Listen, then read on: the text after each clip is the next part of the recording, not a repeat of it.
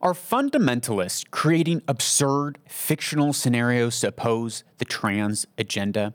Are those who oppose medical practices such as giving puberty blockers to kids as young as 8 years old, or the practice of chest binding, or the irreversible practices of putting young kids in their early teens even underneath the knife to go irreversible surgery of cutting off reproductive parts? Are those people just flippant and without thought and consideration to the science? And most importantly, how much how much education is really needed to come to the same morally superior conclusion of the progressive social constructionists? Hey, it's Lucas Skrobot, and you're listening to the Lucas Skrobot Show, where we uncover purpose, pursue truth, and own the future. Episode 242 on July 21st, 2021. Eid Mubarak to all of my Muslim friends across the globe, whether you are in the West, in America, or in Saudi Arabia, here in the Khalij. Eid Mubarak to you. I hope you're enjoying this Eid, this holiday season with your family, wherever you are. But today, we're not going to be talking about Eid or the Islamic holidays. But today, instead, we are going to be covering a comment that I received on an Instagram post earlier this week from a longtime friend. And he was commenting on a little clip, a little segment from episode 238, where we talked about in depth the pitfalls, the dangers that I see and many other people see, many other scientists see, many other psychologists see, many other doctors and PhDs and researchers see when it comes to this trans agenda. Many other parents see. So I'm not a lone voice out here crying out in the wilderness about this. I'm not a nut, and you're not a nut either. There are many people across the globe who see glaring issues with this. But I received this comment. We're going to go through this comment and break it down. As we break down this comment, we'll be able to draw some great conclusions. And really, we're talking about we pull into this episode some pretty shocking stories, true stories. So stick around for that. Now, instead of responding to this comment in the Instagram comment section, there's just too many layers to cover it. So I thought it'd be best to cover it here. So before we go into this juicy comment, which raised so many questions in my mind that I think do need to be addressed, I'm going to play the clip, the 1-minute clip from episode 238. We need to break down the alpha male stereotypes. We need to break down the woman in the kitchen stereotypes. We need to break down these social constructions of gender. Okay, yeah. Wow, look, Lucas broke those down. Wow, Lucas's wife, Rachel, she has her CrossFit level 1. She's actually a CrossFit coach. I'm not. Wow, that's gender nonconforming. You like lifting weights? That's not very ladylike. That's gender nonconforming. We better start now, while she's still young, to help reassign her to her right gender. Wait a minute. I thought this whole time the argument was girls should be able to play basketball and still be girls, and boys should be able to be sensitive. I was a sensitive kid. Boys should be able to be sensitive and love cooking and still be boys. But now we're saying, no, if you're not gender conforming, we need to actually conform you to look like the other gender. We need to transition you to become not your biological male that you are, or not biologically female that you are, because you must have been born in the wrong body.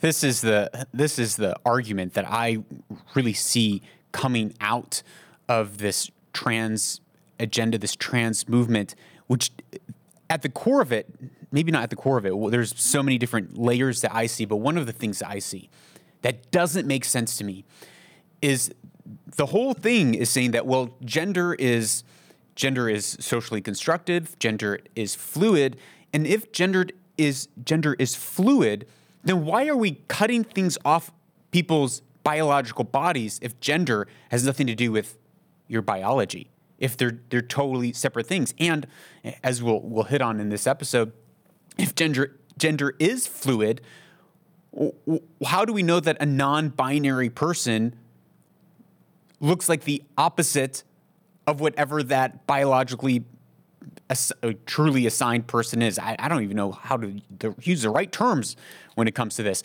What I mean is, if you are born a male, how do we know that a non-binary person does not have his male working parts? If you are born a female, how do we know that a non-binary person doesn't have their female reproductive system?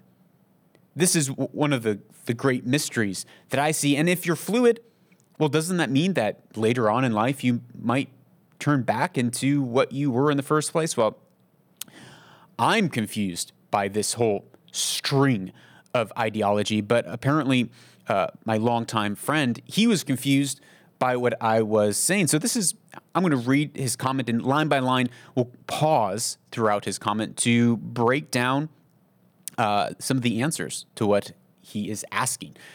He starts with this: so confused. Where are you finding these ideas? Well, I didn't come up with the trans agenda ideas, but this is the ideology that is being pushed, at least in everything that I've been reading on both the left and the right.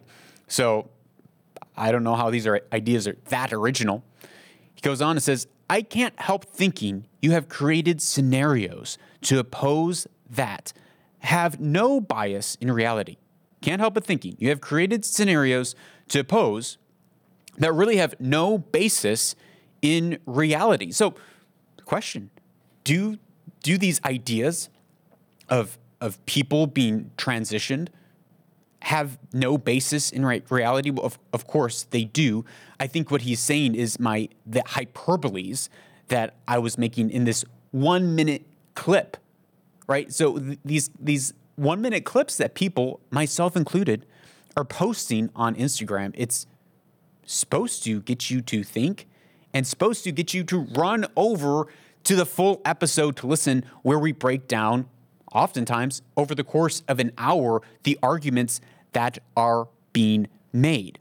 But now, when it comes to this point of do these stories, is that hyperbole that I'm making of, well, because you are struggling, because you have some confusion about your gender, therefore you must be the opposite gender that you're born. That seems to be the foregone conclusion. That seems to be the accepted thesis and solution before you even go into the issue. If there's any sort of gender confusion, well, that's it. You are supposed to be something else than you already are. Why isn't it the fact that, well, if you're experiencing some sort of gender confusion, you're experiencing gender confusion and you are born, knitted in your mother's womb exactly as you were supposed to, as a biological male or female. And maybe there are other underlying issues, depression, bullying, abuse, other bipolar issues that are happening, other psychological issues that are happening in a young person's life that then further is driving the confusion around identity. And it seems to me that most of what I'm reading, and we're going to go into two stories right now, true stories of experiences of this happening, it seems that the solution to the trauma is, well, we need to change your gender.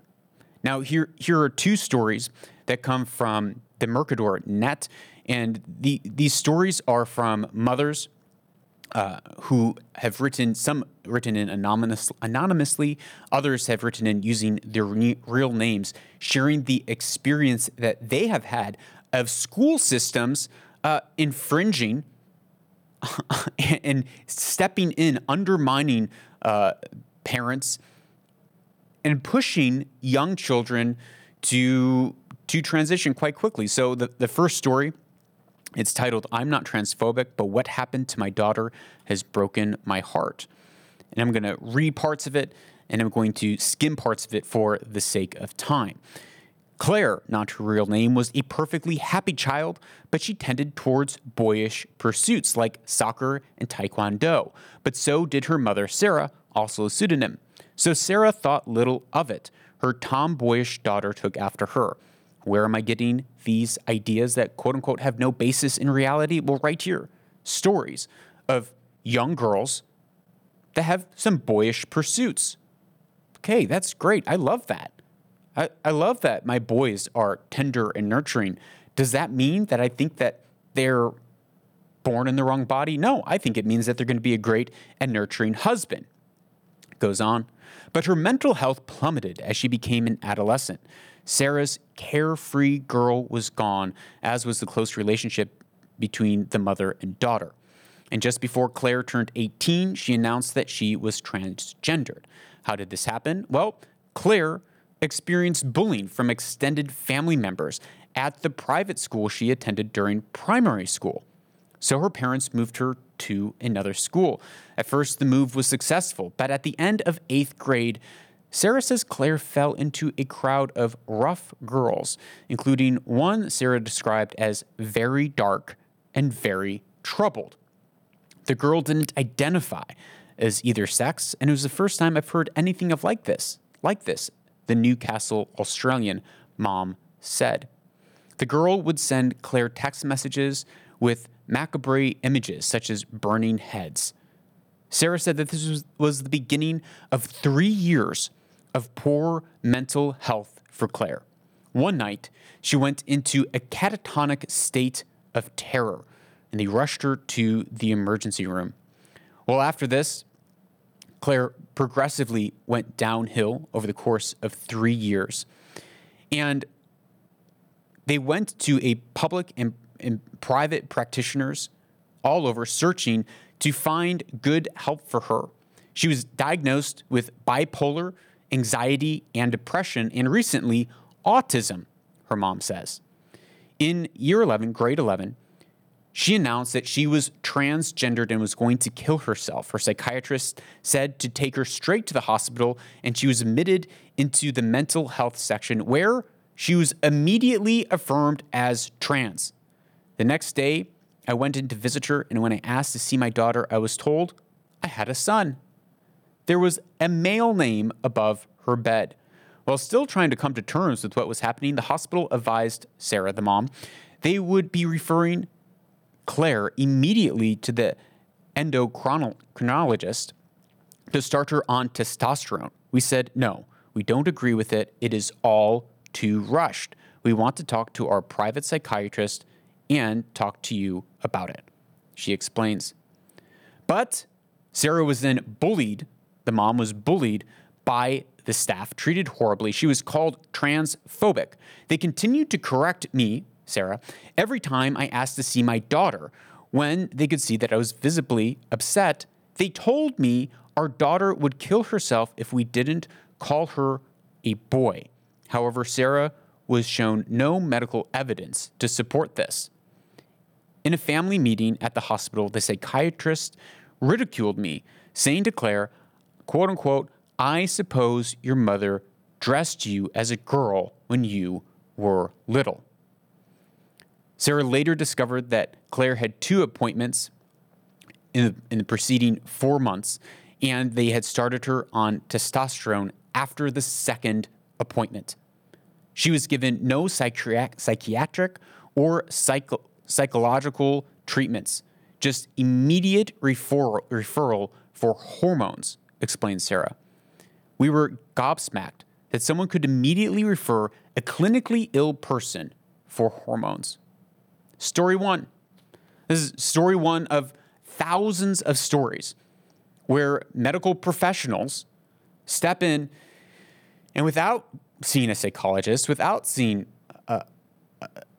doctors, without really seeing what was wrong, instantly the conclusion is, she's a boy. And instantly we need to start her on medical treatment, otherwise she is going to die. Just no words. So am I making this stuff up? No. Now, clearly, as the article read, she had issues for years, bullying for years. She had bipolar. She was put on the autistic spectrum. She had other issues that were underlying it. And then she came in contact with a dark person, a dark girl who already identified as non-binary. And it snowballed from there. Maybe the right approach would not have been to affirm this, but to break down some of the deeper psychological issues that were happening in this individual before rushing them into hormone therapy after 2 visits to the doctor. Here's story number 2, titled "Schools, Back Off My Kid. It's My Kid You're Transitioning." The mom starts off, this is a mom from the West Coast of America, saying, "I never thought I'd be afraid for my son to go to school. I always thought that school was there to help our kids learn and to teach them how to fit into societies. I thought that teachers were the salt of the earth. Never once would I have imagined that our schools would harm children." She goes on to describe how her young boy, when he was in the early days of primary school, was disruptive. He had some problems paying attention. At first, they thought that, well, he's too smart for these classes. He is actually quite brilliant, and therefore we need to give him harder material. And as he got a little older, he became less disruptive and began doing well in school. But then she says, "My son suddenly, out of nowhere, self-diagnosed himself as trans at 15. I realized he thought he was trans because he was quirky and socially awkward and had been bullied in middle school. He thought it explained why he never fit in." Pause. If a kid is not fitting in and they're getting bullied, wouldn't the right conclusion, the right way to push someone is to say, no, just because people don't like you and bullying you, and just because you don't fit in, it doesn't mean that you're trans. Maybe it means that people are jerks. But no. Schools go out of their way, she says, to help a kid who declares they are trans. They are so worried that they will be bullied, but they ignore the bullying that went on before this declaration. Exactly. Parents have a say in everything about their child unless they declare that they are trans. If your child declares that they are trans, then you're deemed a bad parent if you don't go along with the ideology. Schools may threaten to remove your child from you unless you transition them either socially or medically. If a child complains to the school that their parents are not supporting their trans identity, the parents are not consulted. Rather, they are considered to be causing harm, and therefore they are unfit to be parents. Since when, she writes, does a parent know more? Since when does a parent not know more about their child and what's best for them than a school counselor? It would be laughable and absurd if it were not so terrifying. Schools change children's names and pronouns without parents' permission, even though they still need a parent's permission to administer over-the-counter medicine and life-saving medications like an EpiPen. So a school is able to step in and say, yep, your child is trans, and so we're going to change their pronouns, we're going to change their names, and if you, parent, don't go along with this, you're a minor. If you don't go along with what this minor is saying, then you are unfit to be a parent, and we will take them away from you. Because, well, this kid was bullied. They're not fitting in. They're not gender conforming. They're not like all the other boys. They're not like all the other girls. They like Taekwondo. Maybe they're a little socially awkward. So therefore, yeah, they must be trans. Because what? They're not gender conforming. So where am I getting this absurd ideology that I'm making up of, hey, if I, as a young kid who was not gender conforming, or my wife who maybe is not gender conforming, does that mean that we should all of a sudden we must be the other gender? And isn't that the very opposite of what the feminist movement has pushed for? Which so many good things have come from that. In that, hey, you don't have to fit in the stereotypical alpha male wife in the kitchen box of male and females. But now what we're saying is, well, if you don't fit in the stereotypical box, then you must be misgendered somehow, and we need to, make you trans. Because if you're not a stereotypical male, and if you're not a stereotypical female, then you must be trans, because there's no room to be a fully male and exhibit feminine traits or qualities without being trans, without having some sort of other gender identity. This letter goes on and says, without my permission or knowledge, my son's school counselors changed his name to a girl's name. When I wrote the counselor, she ignored my emails. I was looked upon as the enemy, even though I have always been my son's biggest advocate. I was afraid to push back because I feared the school would call in child services. Trans-identified kids are not given therapy for the trauma of being bullied for being gay, geeky, quirky, artistic, or socially awkward. Instead, they are led down a path towards medical self-harm and told that this is the only way to feel better.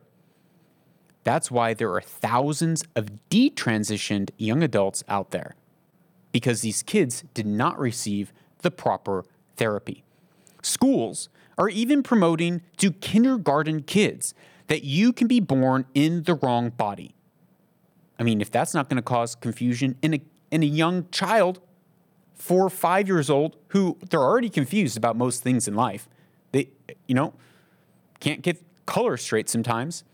They're writing letters backwards sometimes. D's becomes B's and B's become D's. Well, of course, saying that boys are girls and girls are boys, and maybe you're born in the wrong body, how is that not going to cause confusion? They're now teaching and confusing kids about the trans gingerbread model, telling them that they could be any gender at all. Children are now questioning the most irrefutable, biological, might I add, facts about themselves, that they might not be born in the right sex that they were clearly born in. Well, it's not just teachers that are experiencing this in their schools with their children, but the same thing is happening when it comes to therapists and psychologists. Here's a clip that we played back in episode 238, not so long ago, from a Dr. Jordan Peterson in his interview with Abigail Schreier. Psychotherapists are now bound, as far as I've been able to determine by examining the law, to adopt precisely this gender-affirming position. And I believe that that's the case in Ontario. So I don't do adolescent therapy. But if I had a young adult, say 18 or older, come to me who was expressing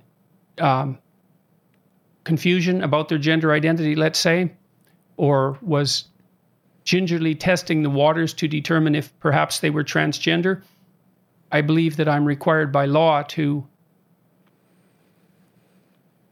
adopt a position that would affirm that fundamentally. That's right. Yes, a sword of Damocles hangs over professionals' heads now. And what it says is you must agree with the patient's self-diagnosis. Put another way, it suggests that you should begin with the conclusion. Your conclusion must be that this person has gender dysphoria, and then you can, go along from there and start prescribing treatments. That's not how medicine or any other area of therapy is practiced. You don't begin with the conclusion. You investigate it. What else can you say? Is it flippant? Is it absurd? Is it making stories up? No. What is absurd, what is flippant, is to say that we must start with an individual's self-diagnosis, and everything from there, well, we need just to start to prescribe medicines and surgeries, et cetera, et cetera. And that, to me, it's it's not something that I'm getting these ideas out of nowhere, but this is what is happening in the West, not just in America, but in Australia, in Europe, in Canada, in America, and it is coming down the pike across the globe. His comment goes on, and I like this next bit of his comment. He said, I think you are quite right when you speak to gender norms being broken down. People feeling they can exist in their own gender and like activities that were once gendered. Now, this is great. This is true. I, too, am glad that gender norms are being broken down between people. I like that boys can learn to be tailors, which is not new. I mean, that's been happening for thousands of years. And I like that girls feel like they can be in competitive sports, which, again, that's not necessarily new. And on top of that, I'm not sure what the trans agenda and the trans movement actually adds to this. In fact, I see it something taken away, because in the West, I cannot think of a single activity that was quote unquote gendered 10 or 20 years ago. And maybe there are, and I'm just unaware. But I can't think of something that 20 years ago a female was not allowed to enter into or compete in or be a part of. And so how does the transgendered movement actually help women in that pursuit? Or how does it even help society in that pursuit to have equal opportunity for all people? Instead, it seems like the opposite is happening, where now biological men like Laura Hubbard are allowed to, who is a male who transitioned to a female, and he's like 47 now, is able to compete in the Olympics and is very likely to place in as a quote unquote female in the Olympics, when the average age to peak for weightlifting is around 24, 26 for both males and females. So here's a person that's way outside of the peak of their physical performance, who's most likely going to beat almost all the women at the Olympics because he's being allowed to compete as a female. How is that? How is that breaking down gendered activities?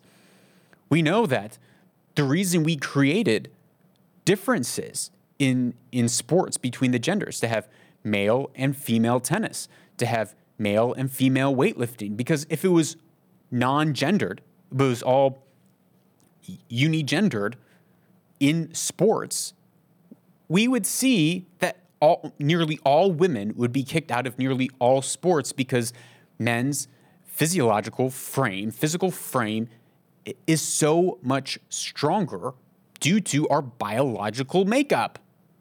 So having different gender groups of male and female, it actually brings more inclusion. So obviously, I don't think he's referring to that. I think he's probably referring to things that were more 20, 30, 40 years ago in the West. Now, in other places in the world, there are still things that are gendered. There are still areas in the world where certain males and females aren't allowed to perform certain jobs. I don't have any examples offhand, and those I think probably need to be looked at one by one, because it's not a uniform thing. But I'm all for having girls being totally amped on becoming engineers.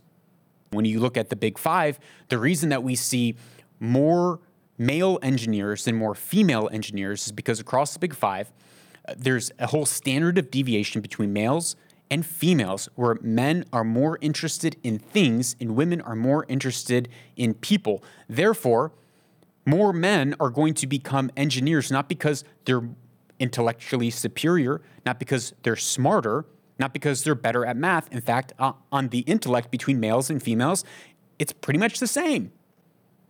But the reason that more males become engineers is because males are more interested in things, and you have to be very interested in things to become an engineer. And likewise, that's why we see more females go into nursing, because they are more interested in people, and that is a good thing, to allow people to choose what they want rather than to try to socially construct a level of equality of outcome among the sexes and among the genders. Now, the other thing with this whole de-gendering thing, helping females or genders of minority, it seems to be pretty backwards as well. I don't see the trans movement helping that in any way, shape, or form.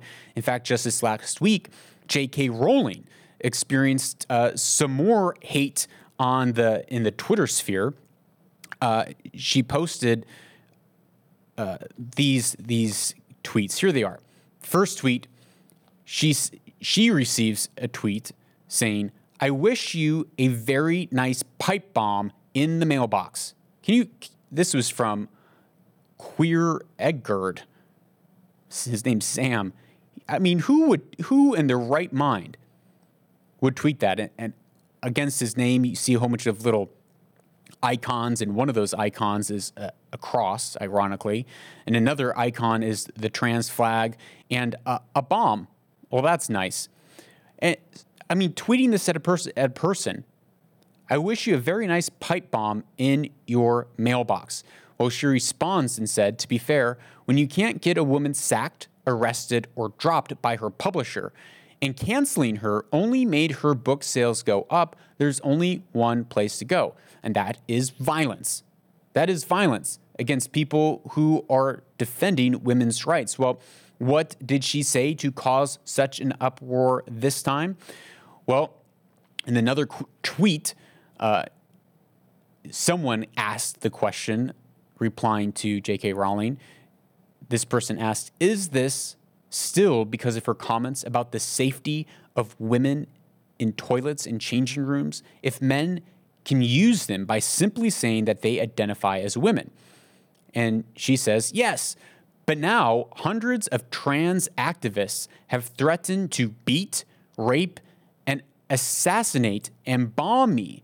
I've realized that this movement poses no risk to women whatsoever." Yes, now that the trans activists have threatened her and threatened her life, it is now clear that this movement is one of peace, love, and absolute tolerance. So high fives all around. But where does this all lead us? This all leads us, this whole trans movement. If you carry out the logical conclusion, and now, of course, I'm sure, Jordan, if you're listening to this, you're probably going to disagree with me again, is creating fantasies and creating things to oppose. But when you carry out the underlying thought process behind the trans agenda to its logical conclusion, well, the logical conclusion to the whole thing is when people are born, they should be made totally asexual. We should neuter people at birth and then give them hormones at birth to make sure everyone is just on an equal playing field, and we'll reproduce our babies in test tubes instead. Now, obviously, that's a little bit of a hyperbole, but that is the logical conclusion of where this all goes. I read this fascinating satirical story called Transhumanism and Our Frankenstein Future, and it's fairly lengthy, but I'm going to read two passages from it. It's a fictional exchange between two doctors. One of these doctors is Dr. Frankenstein, and another doctor who is doing transgendered and transhumanism therapy. Well, Frankenstein, Dr. F, says, "We are certainly finding that with the increase of racial diversity," remember now you can change your ethnic diversity, you can become trans Asian if you want, and 53 gender choices, the surgeries and the therapy choices are quite complicated. What do you suggest? Dr. A says, "Move procreation to the labs. The old-fashioned methods of contraception and gestation, and childbirth is messy, painful, and awkward for everyone. Modify the genetic sequence to produce one homogenized human race with features from all the major racial groups. Yes. Is this not what we want? Equality of outcome. We just need to make everybody look exactly the same. This is the logical extension of all this. They go on. Then, instead of varied gender and racial tensions, we'll have one straightforward procedure. Give everyone the same balanced hormones to create a neutered individual. The surgery would be simple. Just remove the male genitalia and the female reproductive organs, which are troublesome anyways, and streamline the whole process. Make the area smooth with just a functional orifice for waste elimination. The process is called binary neutralization. This is a brilliant idea, said Dr. Frankenstein. It's so much simpler. In fact, with the proper legislation and the support of the sexual non-binary lobby, we could make this mandatory for all children at birth. This is a logical conclusion, really. Do I think it will actually get there? No, I don't. But this is the logic that is bound up in it. They go on a little further later. This therapy is truly liberating for your patients. What a marvelous work that you're doing. Tell me, have you had any objections to your work? Oh, yes, of course. Certain religious fundamentalists protest, but we have a very proactive educational department. I see. And what do you say to those objections? We engage the objectors in dialogue. We ask them if any of their children have ever had orthodontics. Have they had dental implants? Have their parents or grandparents had a pacemaker or hip or knee replacement or hearing aids? We ask them if they object to organ transplants, which have saved the lives of so many. Do they object to corrective surgery after an accident? Plastic surgery to help with burn victims? No. All of these medical technologies have improved the lives of millions. So why do they object to further medical advances? This is the line of argument.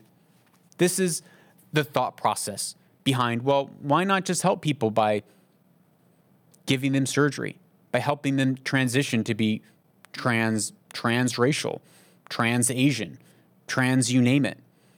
Why not help people transition to become the cat that they were really born to be, or the dog that they were really born to be? And now you might say, well, that's just absurd. And surely, probably not a lot of people, as far as a percentage of the population, is going to go down that route, but that is the route that people are going. That is where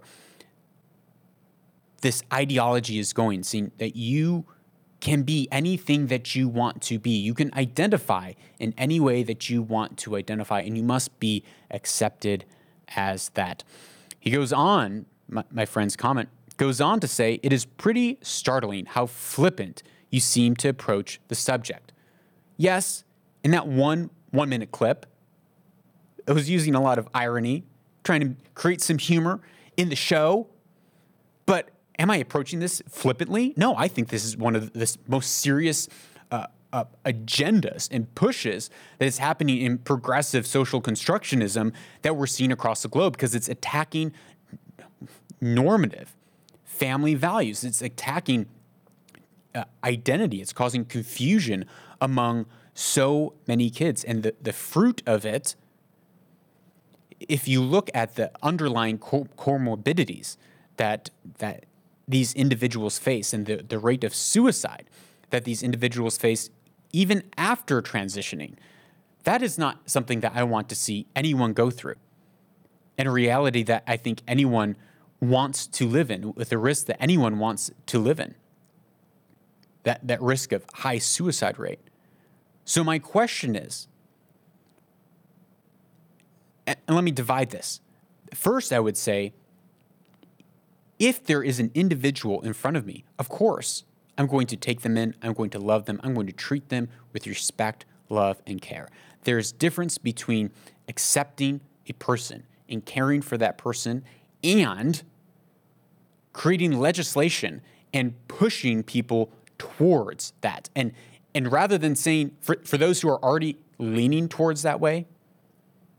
Instead of saying, well, I think there might be some other underlying issues, and maybe you thinking that you're transgendered is a fruit of something much deeper that's happening. Let's solve this deep root issue first and then see what happens in a couple of years and let this thing play out. Instead of doing that, we're doing the opposite. We're saying, that fruit, that transgenderedism that you're feeling, that must be the source. That must be the root problem. And therefore, if we can fix that, then we'll deal with that will fix your depression, that will fix your bipolarness, that will fix the anxiety that you feel. But, of course, no. Apparently that's flippant.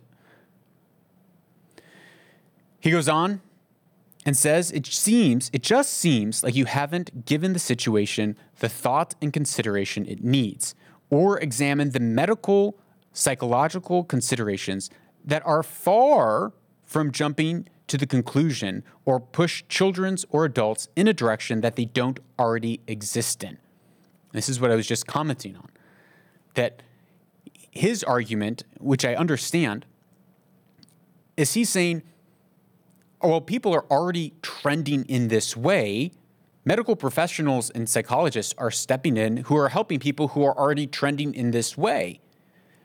My argument is that, well, if I'm trending towards depression and suicide, wouldn't a medical profession come in and not say, great, we'll help you in that, we'll help you, finish the job off? No, they're supposed to step in and say, hey, we're going to help bring you back from this edge and we'll deal with the underlying issues, not just accept your self-diagnosis as you are.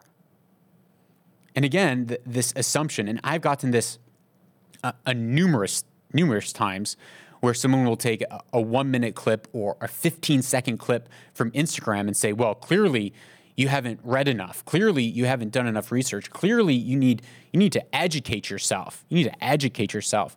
That seems to be the common response when someone has an opinion that differs than them, because it's so offensive, and it is so offensive, to think that someone could have done hours and hours of work and research, could have read books, could have looked at the arguments and come to a different conclusion than you, to come to a different conclusion than your point of view and from your worldview. Because if you disagree with me, that also means that I probably disagree with you to the same degree. So, and I saw this when it came to the Israel-Palestine conflict. I've seen it when it comes to when I've raised questions on what people mean by cultural appropriation. The answer normally is well, I'm not going to do the emotional labor for you. You need to go and educate yourself. Well, clearly your 50 hours of research just wasn't enough. What, just because I didn't come to your conclusion? Well, here's another clip from that interview with Dr. Peterson and Abigail Shrier on this point. Right. I mean, I interviewed affirmative therapists, and I would say to them, and they would say, well, some kids are gender fluid. And I would say to them, well, then how can you recommend top surgery on a young woman who may turn out to be gender fluid, meaning she decides at some point she was wrong, she isn't a boy, she's a girl. And this response was essentially, well, only she can know her truth. I mean, this is not medicine any longer. It's closer to witchcraft. And I agree. It's not medicine any longer. It is closer to witchcraft. It is closer to, well, only you can know your truth. Who is to tell you what gender you are anyways? And isn't cutting and putting kids underneath the knife and giving puberty blockers to kids, which are irreversible, is that not jumping to conclusions that are irreversible conclusions? Isn't it? Isn't that flippant? The line of argument also seems to follow when we're talking about, kids or adults are already in that direction. They're already, if adult wants to do what an adult wants to do, that's different. They are an adult.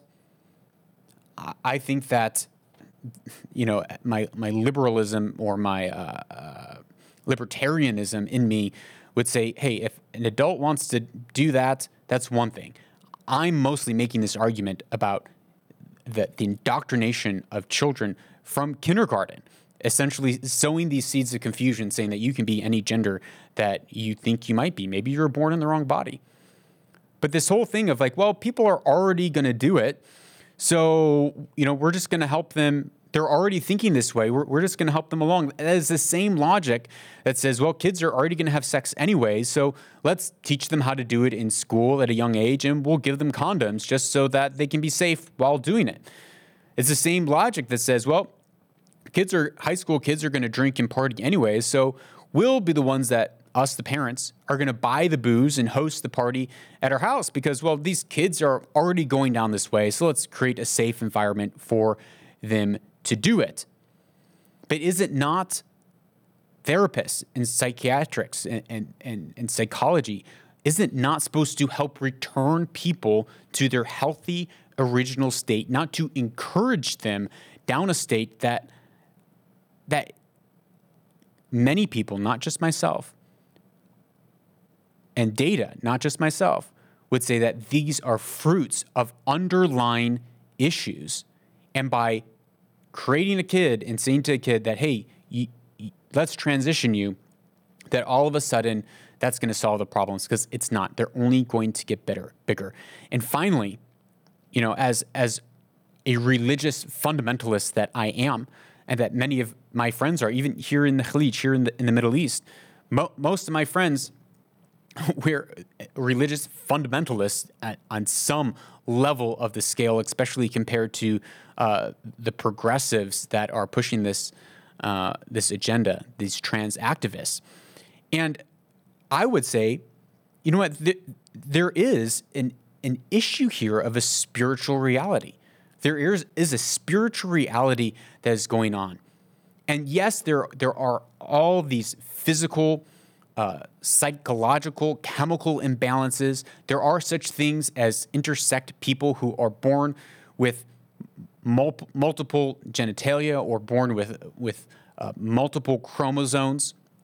There are those clear medical cases, and that's not what we're talking about either. But what we are talking about is the agenda that is being pushed, and there is a spiritual level for that. And so I think we need to go beyond and recognize that we have to go beyond just a natural solution, but there is a spiritual solution. That part of the reason that we're not seeing any level of breakthrough is because we're totally ignoring it. We're saying, well, we can't defeat this. We can't fix this. We don't know the solution to this in the natural, and therefore we're just gonna embrace it and call it normative and normal. Yeah, that makes sense. In a post-truth society where we have exchanged truth for lies and reason for postmodern irrationality, the absurd finally makes sense. Well, in British Columbia, Canada, they are experiencing a drug crisis. Now, April 14th of 2021 marked a sobering 5-year anniversary for BC, when 5 years ago an health emergency was declared over overdoses. Since 2016, 7,000 people have died. Overdose is the fourth cause of death in British Columbia, with the average age being 43. Now, the solution has been not only to decriminalize drugs like heroin, but to give those drugs away for free and to set up essentially prescription heroin, prescription cocaine, and prescription meth, to move people away from what is being called toxic supplies or unsafe drug supplies, and moving them to what is being called safe supplies or government-regulated, pharmaceutically created meth, cocaine, and heroin drugs. Now, I'm a little mixed on this issue, and after we listen through some of these clips, you'll hear why. But the province of of British Columbia is investing $22.6 million over the next 3 years to expand their new policies to help combat drugs. And one of the first things that they're doing, as I said, is to decriminalize drugs. And the second thing is to create a safe drug supply. Here is the Minister of Mental Health and Addictions, Sheila Malcolmson. I'm committed to continuing our unrelenting response to the overdose crisis, finding new ways to separate people from the toxic drug supply, adding more treatment and recovery options, and moving forward on decriminalization to reduce the stigma that prevents people from reaching out for help. Now, there are a couple of things actually I do like, shocking, in this statement is, okay, they're creating more beds for recovery for youth and adults. They're creating places and treatments for if people are overdosing or people want to get off drugs, that they have systems to help people who are coming forward and saying, hey, I have an addiction problem and I need help. I actually think that's great.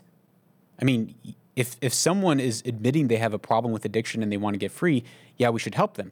So the logical step is saying, well, we are going to decriminalize the holding of drugs so that we can focus our efforts elsewhere and so that we can remove the stigma so people can actually come forward and not be worried that they're going to get arrested or thrown in jail if they say that they have a problem with drugs. Here's the next clip of Sheila explaining this.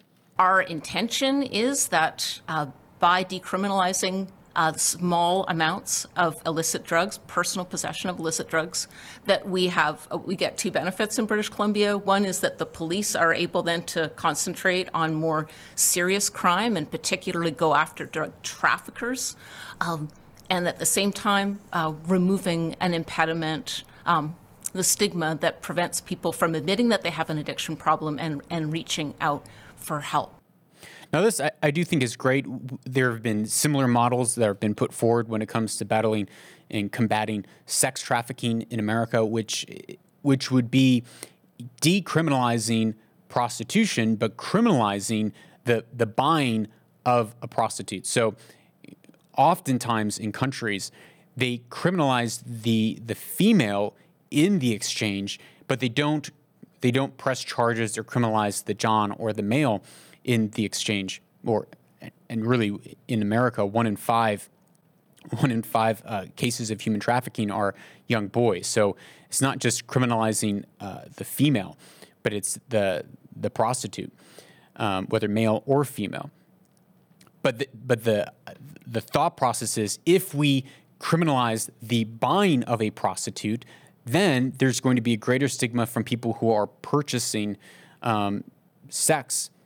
And that is going to quickly stop the problem. And we can then help people who are caught up in human trafficking across the globe. So the same thought process is being applied here, which I don't necessarily hate, which is, okay, if someone is struggling with drug addiction, let's get them help rather than throwing them in jail, and let's pursue drug traffickers, let's pursue drug lords and put our energy there rather than just locking up the ones and the twos. But notice, she used a couple times this term safe supply and getting people off of toxic supplies of drugs and instead having a safe supply of drugs. Now, one website was saying, and the link's in the show notes, the term safe supply is relatively new, but the concept is not.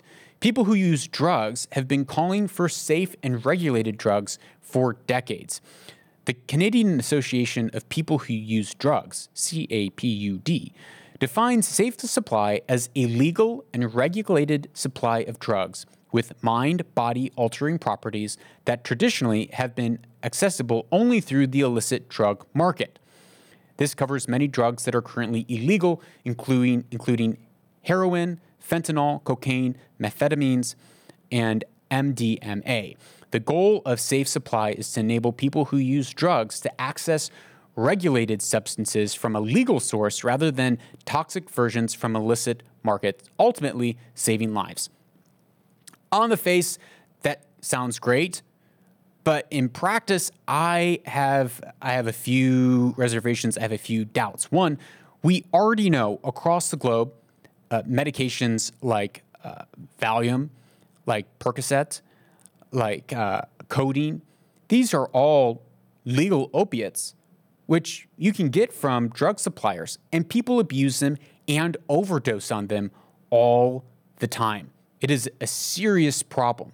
So how does the government becoming the drug dealer instead? It seems to be a great move by Big Pharma to keep people to take out drug traffickers and to let them become the ones that regulate it. But who's to say that people aren't going to abuse those prescriptions anyways? And it seems as if it only perpetuates a problem of drug addiction, which is extremely harmful to people's lives. Why would we want to perpetuate this instead of looking to solve the root issues of the problem? And I understand they are doing that. Canada is working and pressing to do that. But I feel like putting a stamp on it and legalizing it in a way that you can go to a drug supply place and get your free fix of heroin for the day, it seems as though there would be just so much more room for addiction. There could be so much more room for abuse, and it can essentially say to an entire generation that, hey, this is okay. Drugs are okay. We've moved from DARE, don't do drugs, and the war on drugs in the late 80s and the 90s, to accepting and realizing, well, actually, the drug lords beat us. We actually lost. We couldn't solve this problem. So instead of fighting it, we are going to accept it, and we are going to be the ones that regulate it, which seems to be a similar argument to what's happening in the trans movement. Instead of saying we can actually provide solutions for people who are experiencing bipolar and depression and bullying, instead of providing a solution, we're going to affirm the problem and say, yes, you must have been born in the wrong body, and we ought to just transition you. Well, this show is brought to you by viewers like you. This is a value for value podcast, meaning we don't have advertisers on the show. But if you are getting value out of this show, which I assume you do if you're listening, then consider giving back to the show in the value which you received. You can do that by visiting our website, lucasskrobot.com, skrobot.com, or you can give by listening on a 2.0 certified, podcast 2.0 certified app like Breeze or Podfriend, where you can stream Bitcoin Satoshi by Satoshi, cent by cent, as you listen. And it's a great way to engage as you listen. So you can find one of those Bitcoin value streaming apps at newpodcastapp.com. Don't go away. We'll be right back with our closing Weaver and Loom segment.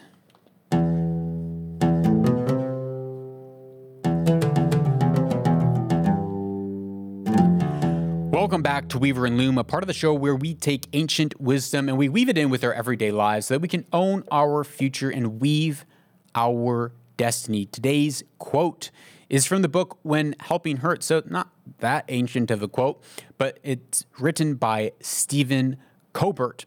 And he says, if we treat only the symptoms, or if we misdiagnose the underlying problem, we will not improve their situation, and we might actually make their lives worse. If we only treat the symptoms, or if we misdiagnose the underlying problem, we will not improve people's lives. We will not improve the situation of those we seek to help. We might actually only make it worse. And this is exactly what we have been saying in this episode. And this is exactly what we have been saying when it comes to this whole trans activist movement, where you're not able to rightly identify the root issues and the problems because it is illegal.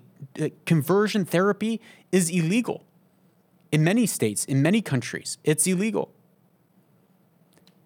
And if you're not able to give people a solution, if you're not able to say, okay, let's just put a pause on your identification as a trans person, and let's first deal with these underlying issues. And then after we deal with these underlying issues, after we get some breakthrough on depression and bullying and self-hatred and suicidal thoughts and bipolarism, once we get that breakthrough, then let's revisit and see if being transgendered was a fruit of something, or is that the actual root? Are you actually born in the wrong body? And let's stop pushing this on an entire generation, because I fear that we are misdiagnosing, and we will end up doing far more harm than good in the months, years, and decades to come along this issue. And that's not a flippant or uneducated take, but there are many people who agree with me. And if you agree, there's many people who agree with you. You are not alone in this. You are not a minority in this. So do not fear. Do not think that you are. If you get value out of this show, a great way to get more value out of it is by sharing it with your spouse, with your friend, with someone in your community, to dialogue and discuss over these arguments, over these topics, because these arguments are coming, I know, they're coming against everyone everywhere, whether it's here in the Middle East or across Asia or Europe. This is a global push because we live in a globally connected society. And as leaders and as people who lay bricks of culture and of language, we are the ones that must define reality for our communities, and that is what strengthens our communities. So share this with a friend, talk about these issues with a friend, and make sure that you're shoring yourself up with sound thought and sound arguments when it comes to this agenda that really is seeking to undermine the fabric of society. Thank you for listening. Thanks for being with us today. Remember, you are a truth seeker. You are someone who goes out and seeks and pursues the truth, because if you pursue the truth, you will actually find it.